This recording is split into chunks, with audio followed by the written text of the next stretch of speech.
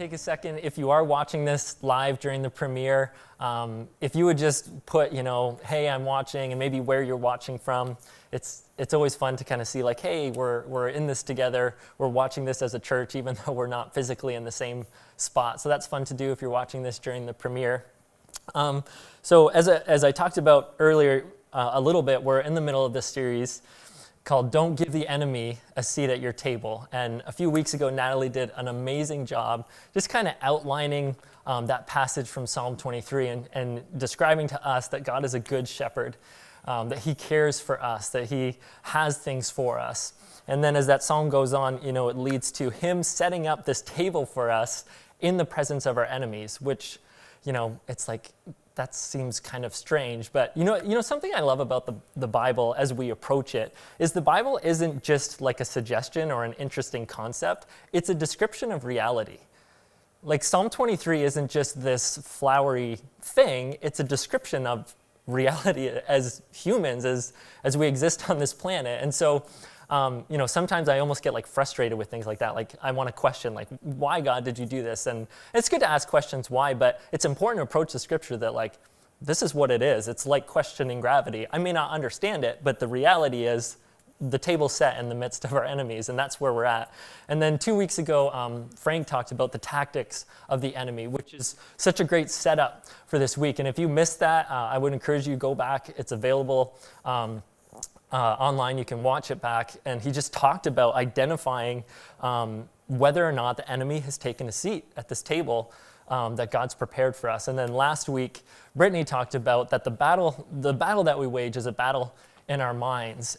And we're going to kind of build on this during this message, talking about the path to victory. As I prepared for this message, I started getting excited because I like to do things like strategic planning.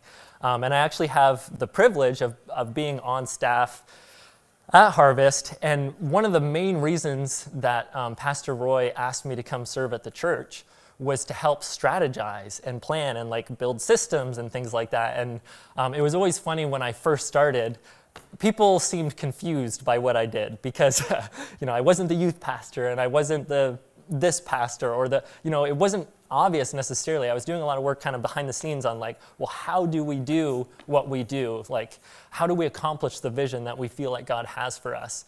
And so that's just to say that as I was thinking about the path to victory, I was thinking about a battle strategy. And I'm so excited to talk about that because this isn't just any kind of strategic planning. This is potentially life-changing battle strategy for us to think about how can we accomplish victory, which is an amazing thing that I have the privilege of talking about that with you, that this can change your life, that this can set you on a path that will transform the trajectory of where you are next week, next year, 5 years, 10 years from now, that you will have greater victory.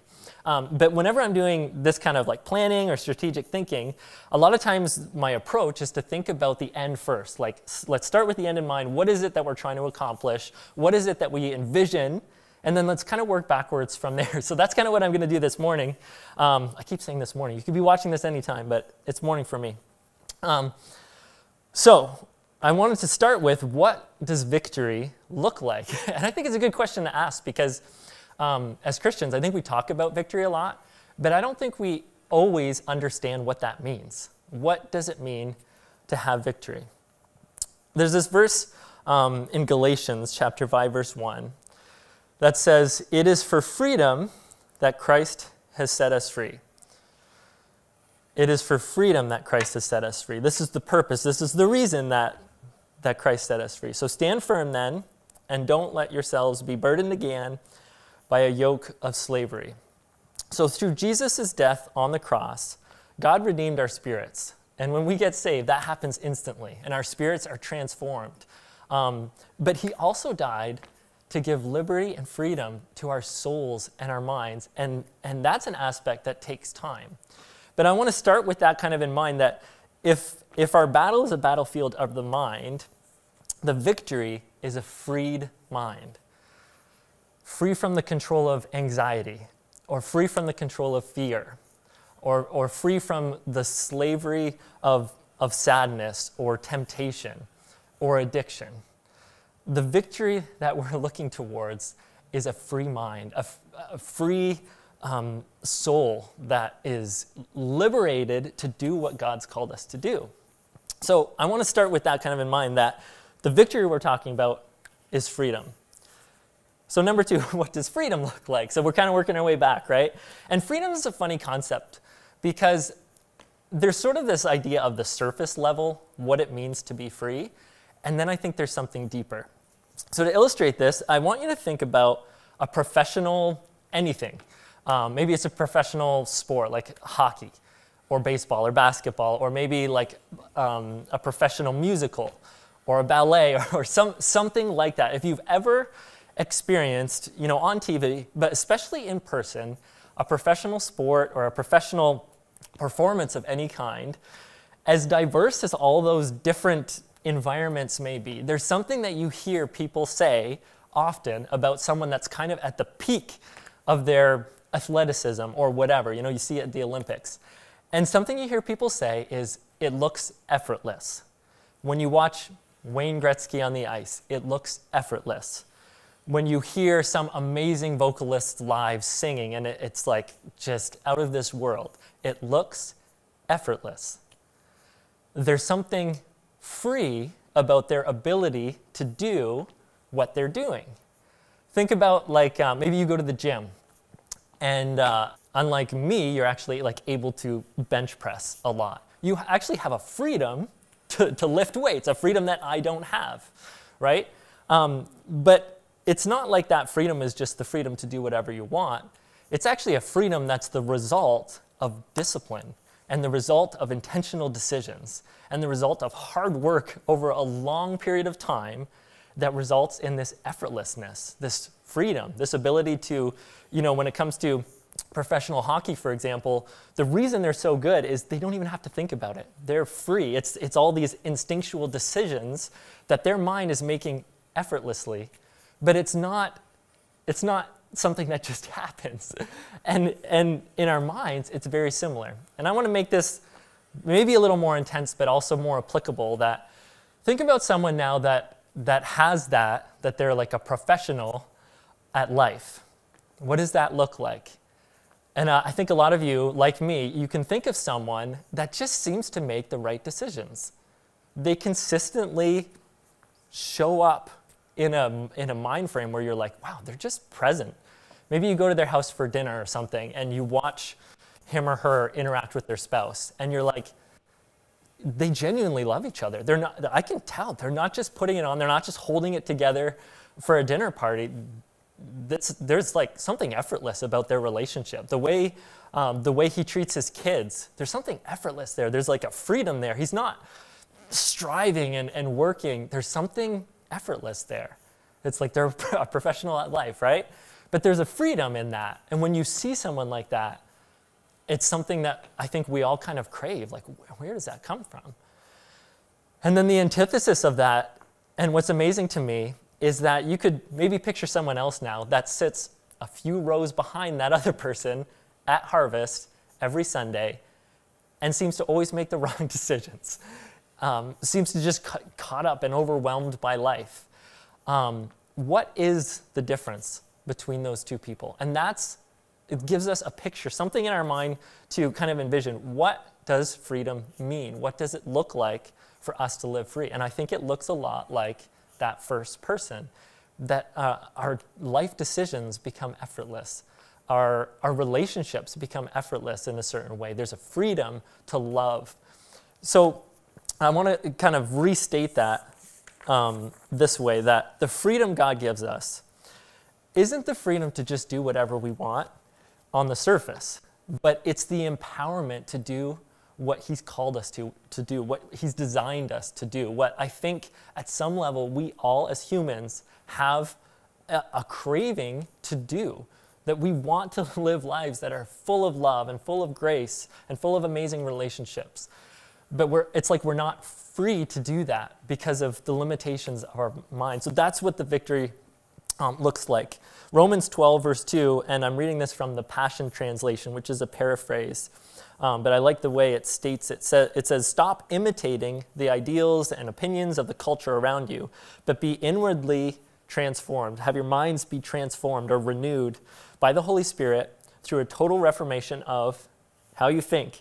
So the battlefield is in our mind. This will what? This will empower you. This will give you the ability, I want to say, it's going to give you the freedom to discern God's will as you live a beautiful and satisfying life that's perfect in his eyes. Isn't that amazing? It will empower us to discern God's will as we live a beautiful life, satisfying and perfect in God's eyes. Isn't that amazing that when our minds are transformed, we are empowered to live a life that is perfect in God's eyes? That's what we're shooting for. We're strategically planning. We want this pathway to victory. What does it look like when we have victory? An empowerment to live a life that is amazing in God's eyes, that he's watching us and he's excited about the decisions we're making. He's excited about our relationships. He's excited about the way we carry ourselves at work, the way that we walk into our jobs. That's so amazing. So that is number 2. What does freedom look like? We have an idea in our mind. Okay, this is what we're shooting for. So let's get a little bit more practical, and we're going to talk about some steps on the pathway toward freedom, steps on the pathway toward freedom. And hopefully this will help you. Again, we're working backward, a little bit more practical now. So the first thing I want to talk about is getting a clear picture of God's vision for your free life. Proverbs 29 verse 18 says, where there's no vision, the people perish. So I want to consider, how can we clarify how living in this freedom that we're talking about would be different for you than the way that you're currently living. And I think there's 2 sort of sides to this that I want to talk to. And I actually think it's a strategy of the enemy that he likes to keep us in one of these 2 places. And the first is, some of you have already been almost discounting this message because the enemy has you at a place where you're convinced you will never have the freedom that I'm talking about. You will never have the victory. And he, to go back to our analogy, it's like he's sitting at the table, he's been there for a while, he's helping himself, and you've almost given up the idea that you'll ever have the table to yourself again. And I don't want to discount how hard that is, and maybe you feel like you've tried everything, and you've tried over and over again. And the idea of you envisioning a free future is painful for you because you're convinced you'll never be there. And we're going to talk to that. But the first thing I want to just say is I want to encourage you that the enemy would love nothing more than for you to stay there. If he's got you there, he's going to do everything he can to convince you not to try, because he knows as soon as you put faith in the Word of God, as soon as you put faith in the principles that we're talking about, as soon as you stop imitating the ideals and opinions but be inwardly transformed, he knows that you, yes, even you, will be empowered to live the life we're talking about. So I want to maybe sit yourself up a little straighter, lean in right now and just or pause and just talk to God and be honest with him and say, just talk to him about how maybe frustrated you feel even hearing this message. I want to encourage you, be honest with him, but don't give up. That's the first group. And then the second group, and I'll say that maybe I relate a little more towards this, is maybe you have a lot of victory and generally things are great. And I want to talk to you because I think this is the place that I'm in where when maybe things are going well, we become okay with the little bits that the enemy steals. And Frank actually talked about this a couple weeks ago, and I kind of envision it as he's kind of the enemy sneaking up and grabbing little bits and pieces here and there off the table. And some of us, we kind of get okay with it. It's I'm serving God and my job's good. My marriage is okay and things are going good, and maybe I get angry here or there, and we kind of play it off. It's almost well, it's okay. And I want to encourage you and myself. I don't want to miss anything that God has for me on that table. I don't want anger for a second to derail me. I don't want, sometimes I think, with my relationship with Britt, with my wife, that sometimes anger steals an evening or something. And sometimes it's okay for like it feels the next day like, well, it's not a big deal, but because generally things are okay. Britt told me specifically not to say that because that sounds weird. But what I mean is that I can convince myself things are okay enough that I tolerate things I shouldn't.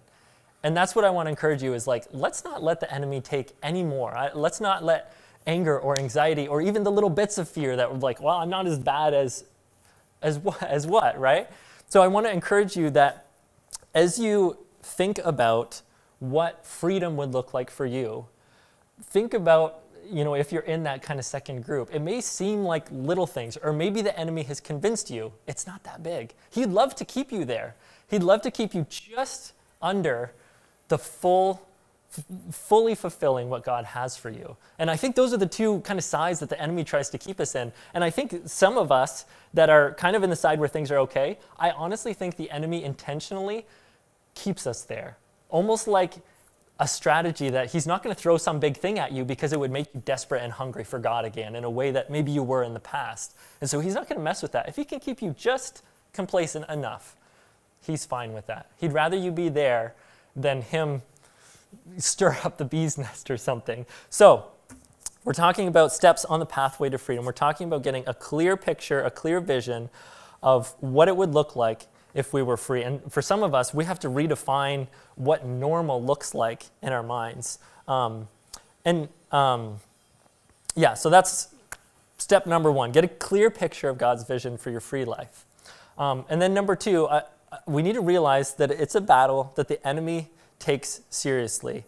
And we've kind of been talking about this the whole time, but it's important for us to realize that this is an ongoing day-to-day battle. And Britt talked about this last week, that the enemy wasn't even afraid when Adam and Eve were in the garden and everything was perfect and everything was great and there was no sin, there was nothing. He still didn't let them off. He was still strategizing and looking for ways that he could get in and ruin things. And so as secure as we may feel at times, our enemy, the scriptures say he prowls around like a lion, so we need to stay vigilant. Luke 18, verse 1, Jesus told his disciples a parable specifically to show them that they should always pray and never give up. In 1 Peter 5, verse 8 to 11, it says, "Keep a cool head, stay alert. The devil is poised to pounce and would love nothing better than to catch you napping. Keep your guard up. You're not the only ones plunged into these hard times." Luke 4:13, right after Jesus is tempted in the wilderness, it says, when the devil had finished all his tempting, he left Jesus until an opportune time. He's looking for an opportune time to tempt Jesus. How much more do we need to stay vigilant and intentional and just focused on this, and also persistent. And if you've read the book, in this chapter, Louis Giglio, he shares this story of him being a college dropout. Essentially, just wasn't giving it any effort in college and failing out of all these classes. And then he has this aha moment, this eureka moment. He's driving down the highway and he turns around and his mind is kind of changed when he comes to this realization. And I love that story and I think it's great and I think God does that. But I think more often our transformation is a long, persistent process of us being disciplined and working it through and not giving up. And I hope that as we envision our lives, some of you have those transformational moments where everything is changed in a moment and you realize what God's future is for your life and it empowers you to drastically change decisions. And I pray that happens. But for those of you where it's more subtle, I want to encourage you, we need to be persistent, that the enemy takes this battle seriously and we need to take this battle seriously too. So that's number two. Number three is to define a framework or a filter for our thoughts. We're working on finishing a room in our basement. We've done some construction, and something I'm very, very proud of in my life is that I hung a door. And I am not a handyman. I don't do construction or anything like that. So anytime I accomplish any kind of at-home project that isn't a disaster, I'm very excited about that. So I'm excited enough that I told Ted, I think I texted him or something like, man, I just hung my first door and you can push it and it closes, and it's amazing. And then I saw him on Sunday. I'm like, hey, did I tell you I hung a door? He's like, yeah, you told me about that. Anyways, but it's so funny that when we put a door on a room, it was amazing how it changed that room. How this room went from kind of a space to being its own thing. And when it comes to our minds and our souls, some of us need to install doors.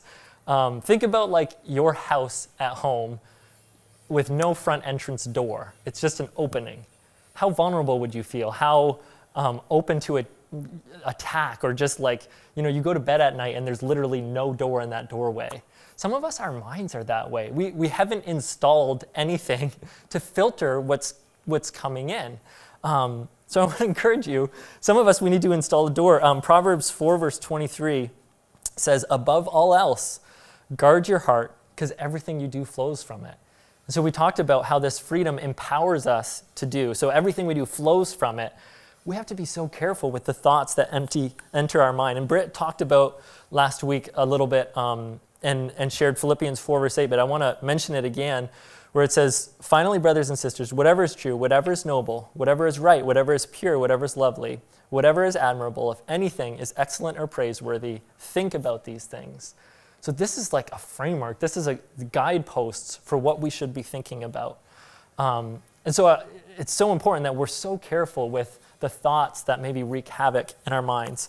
If you need like a framework starter pack, there's one in the book, and I'm going to share it now, where each day has a verse, and it's just so simple but so practical. And I want to encourage you that sometimes the simplest things are the things that work because they're simple. Don't overcomplicate it. If it's a verse a day and that gets you started, that's awesome. So Monday, Isaiah 43 verse 1, my God knows my name, starting with identity. Tuesday, Deuteronomy 31 verse 8, my God goes before me. Wednesday, Philippians 4 verse 13, I can do all things through Christ who strengthens me. Thursday, Romans 8 verse 18, my present suffering pales in comparison to my future glory. Friday, Isaiah 54 verse 17, no weapon formed against me will prosper. Saturday, Romans 8 verse 16, I am a child of God. Sunday, Ephesians 1 verse 18 to 20, the same power that raised Jesus from the dead lives in me. And these are in the notes. You can get the link if you haven't seen that already, hcfcornell.ca/notes. And these are like pillars in the foundation of the framework for how we should envision our lives. We're understanding what God believes about us. We're reframing our thoughts, and we're checking, do these thoughts or these feelings line up with these scriptures? So I want to encourage you, like, post them somewhere where you see them every day. Put them as the wallpaper of your phone, or stick them next to a mirror, whatever it is that helps keep these things in the forefront of your mind. And kind of on that, my last point, number 4, is just to make it practical.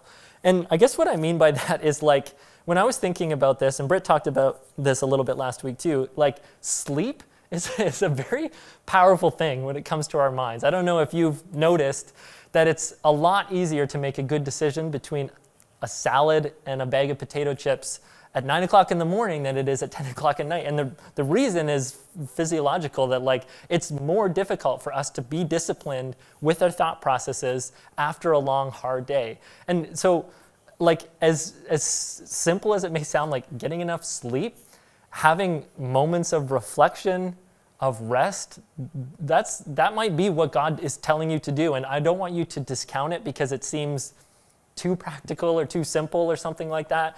It can be that easy. I also want to encourage you to, like, write things down. Maybe even go back and rewatch if there was parts of this message that, like, really spoke to you.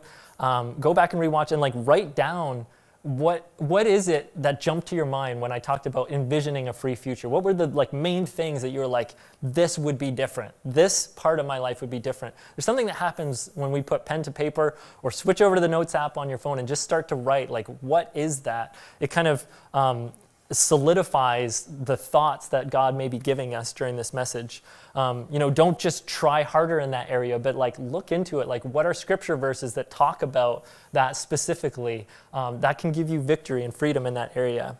Also, just, like, connecting with other people. And and telling them maybe what you wrote down, or saying like, hey, I realized during this message that this is an area I need freedom from. I don't know how to do that. This Connection Project thing we're doing, it's not because we want Harvest to be the coolest social club of any kind. We're totally convinced that we can't do this life alone. And so this Connection Project is us as a church, as a community, creating opportunities for you to have relationships where this stuff can unfold and unpack.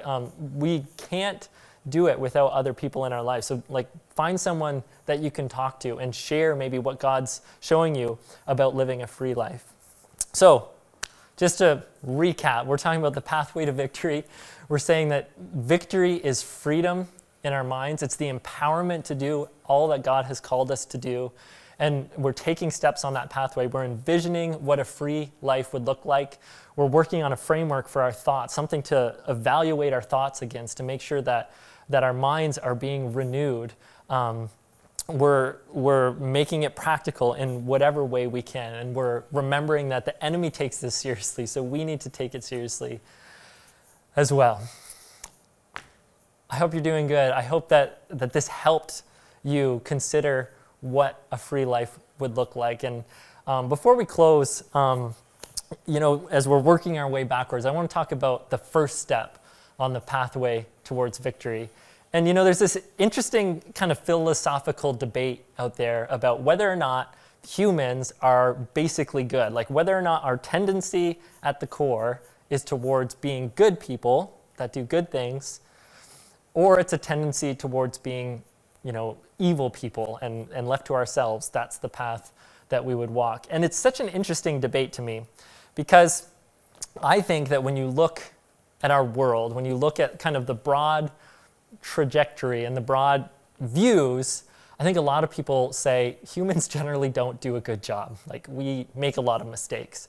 And so from that, I think there's a side that says, well, obviously we're not basically good. We need something else. But I think the fact that there's a debate points at something that's deep inside every one of our spirits, which is that we have something that our Creator put in us that longs to live the life I talked about this morning. And maybe you're watching this and you've never been to church. Maybe you just stumbled upon this, or maybe you've been watching for a while, but you wouldn't call yourself a Christ follower. And maybe you're kind of questioning some of this. But I would guess that what I talked about earlier in terms of living this free life resonated with you, because I believe God has put something in our spirits that longs to live, that has, deep within us, these deep passions to live a life that loves our neighbor like ourselves, that has grace, that has all of these things. But the first step is just admitting that we can't do it. That's what we believe. And so we don't end any service at Harvest without giving the opportunity for someone to take that first step for the first time. And so if something resonated with you, there's this longing maybe that's been awakened in you that says, I hear something that I want to live, but I just can't. I know I can't. That's awesome. You're ready to take the first step, which is, we just pray together, and praying is just talking to God. And the prayer that we invite you to pray is one where we just admit that we can't do it. And we invite Him to come live in us and to transform our spirits and to empower us to begin this journey towards victory. And so what I'm going to ask you to do, if that's you, if you're saying, I've never done that, I want to pray that prayer, I want to begin that journey, I want to take the first step on the path to victory, I'm just going to pray, and I'm going to invite you to repeat after me and to just pray this prayer. And we believe that by you earnestly speaking these words to God from your heart, He comes in, He transforms your spirit.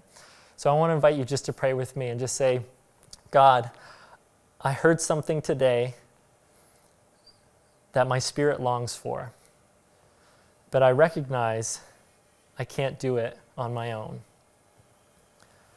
So I invite you to come into my life, to transform my spirit, and to walk with me on the path to victory.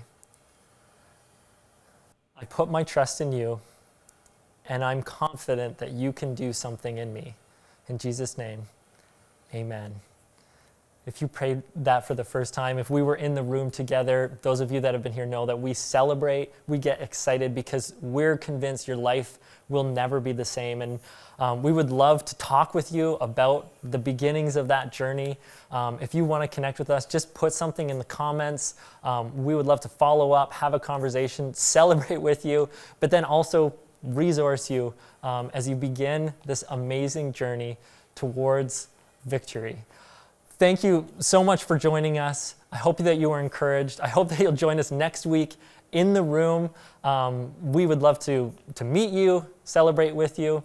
Harvest, we love you. We miss being together. We hope you had a great kind of Sunday off and were able to relax. But we want to see you next Sunday.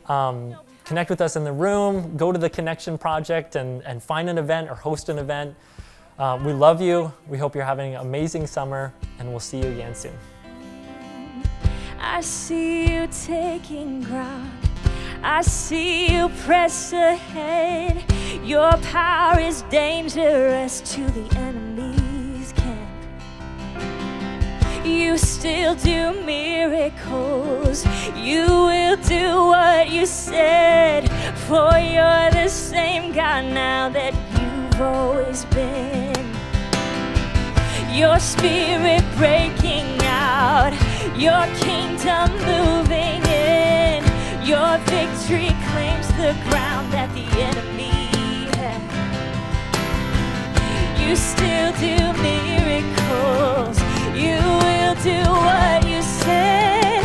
For you're the same God now that you've always been. 'Cause that's the power of your name. Just the mention makes a way. Giants fall and strongholds break, and there is healing. That's the power that I claim. It's the same that broke the grave. There's no power like the power in the name of Jesus. There's no power like the mighty name of Jesus. Oh, there's no power like the mighty name of Jesus.